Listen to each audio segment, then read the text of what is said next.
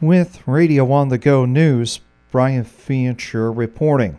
4 people were killed in a single vehicle accident today along Highway 20 in Grundy County. The Iowa State Patrol reports a 15-passenger van was heading westbound on Highway 20 about 6:49 a.m. today near the Wellsburg exit. The driver lost control on the slick road and the vehicle entered the median. The van rolled over and came to rest in the eastbound lanes. The van was carrying 13 people. Besides the 4 fatalities, several others were injured and have been transported to hospitals in Grundy Center and Waterloo for further treatment. Yesterday morning, the Hardin County Sheriff's Department arrested 34-year-old Brandon Christensen of Radcliffe, who was wanted on a warrant for a probation revocation. Yesterday morning, the Hardin County Sheriff's Department arrested 72-year-old Ronald Mark of Des Moines, who was wanted on a Hardin County warrant for a first offense OWI. Mark was later released.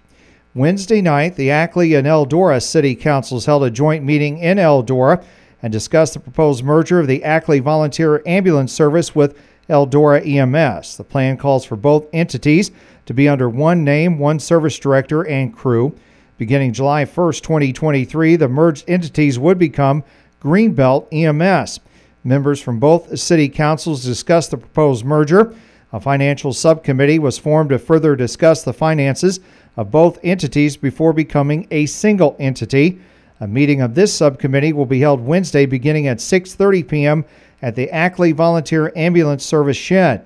There will also be a Greenbelt EMS advisory board formed.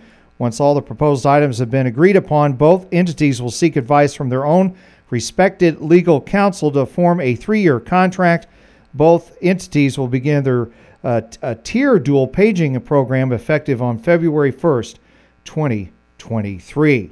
A federal EPA report says Iowa soil has the nation's worst concentration of radon, with about 7 in every 10 Iowa homes containing enough of the gas that action is needed. Liz Orton, who's outreach coordinator for the Iowa Cancer Consortium, says radon is invisible, tasteless, and odorless, and it's also radioactive. Radon occurs naturally in the soil. It's given off by radium and uranium. Iowa has a large concentration of this, and the reason that it's harmful is because radon gas can get into your lungs, and it can actually cause lung cancer. Radon is the second leading cause of lung cancer in Iowa, behind only tobacco use. The Iowa Department of Health and Human Services says radon results in about 400 deaths in the state every year. Orton recommends every Iowa homeowner invest in a radon test kit, as radon levels in Iowa are almost 7 times higher than the national average. Radon test kits are very easy to use. They're available at local hardware stores. They're usually $20 or less.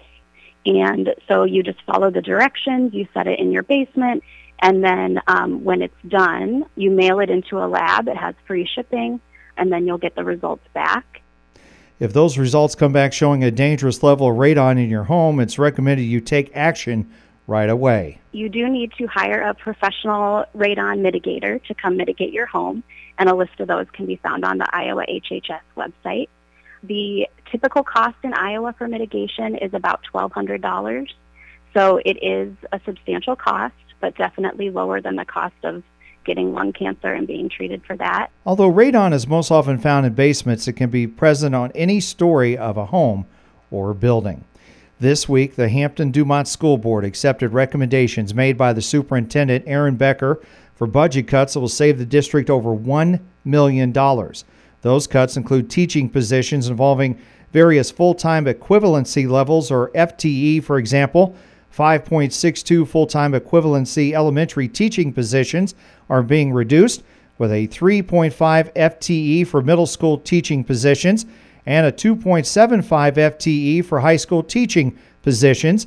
Other cuts are being made to such areas as district bus supervisors, high school student support advocate, and work-based learning and homeschool. And today's guest on the Radio on the Go Newsmaker program is Cerro Gordo County Sheriff Kevin Powles, who will discuss the continued problems with gun violence in the U.S. and what could be done to improve the situation. The Radio on the Go Newsmaker program airs weekdays during the noon hour on KLMJ, following the news, weather, and obituaries, with archive programs available under the News tab at radioonthego.com.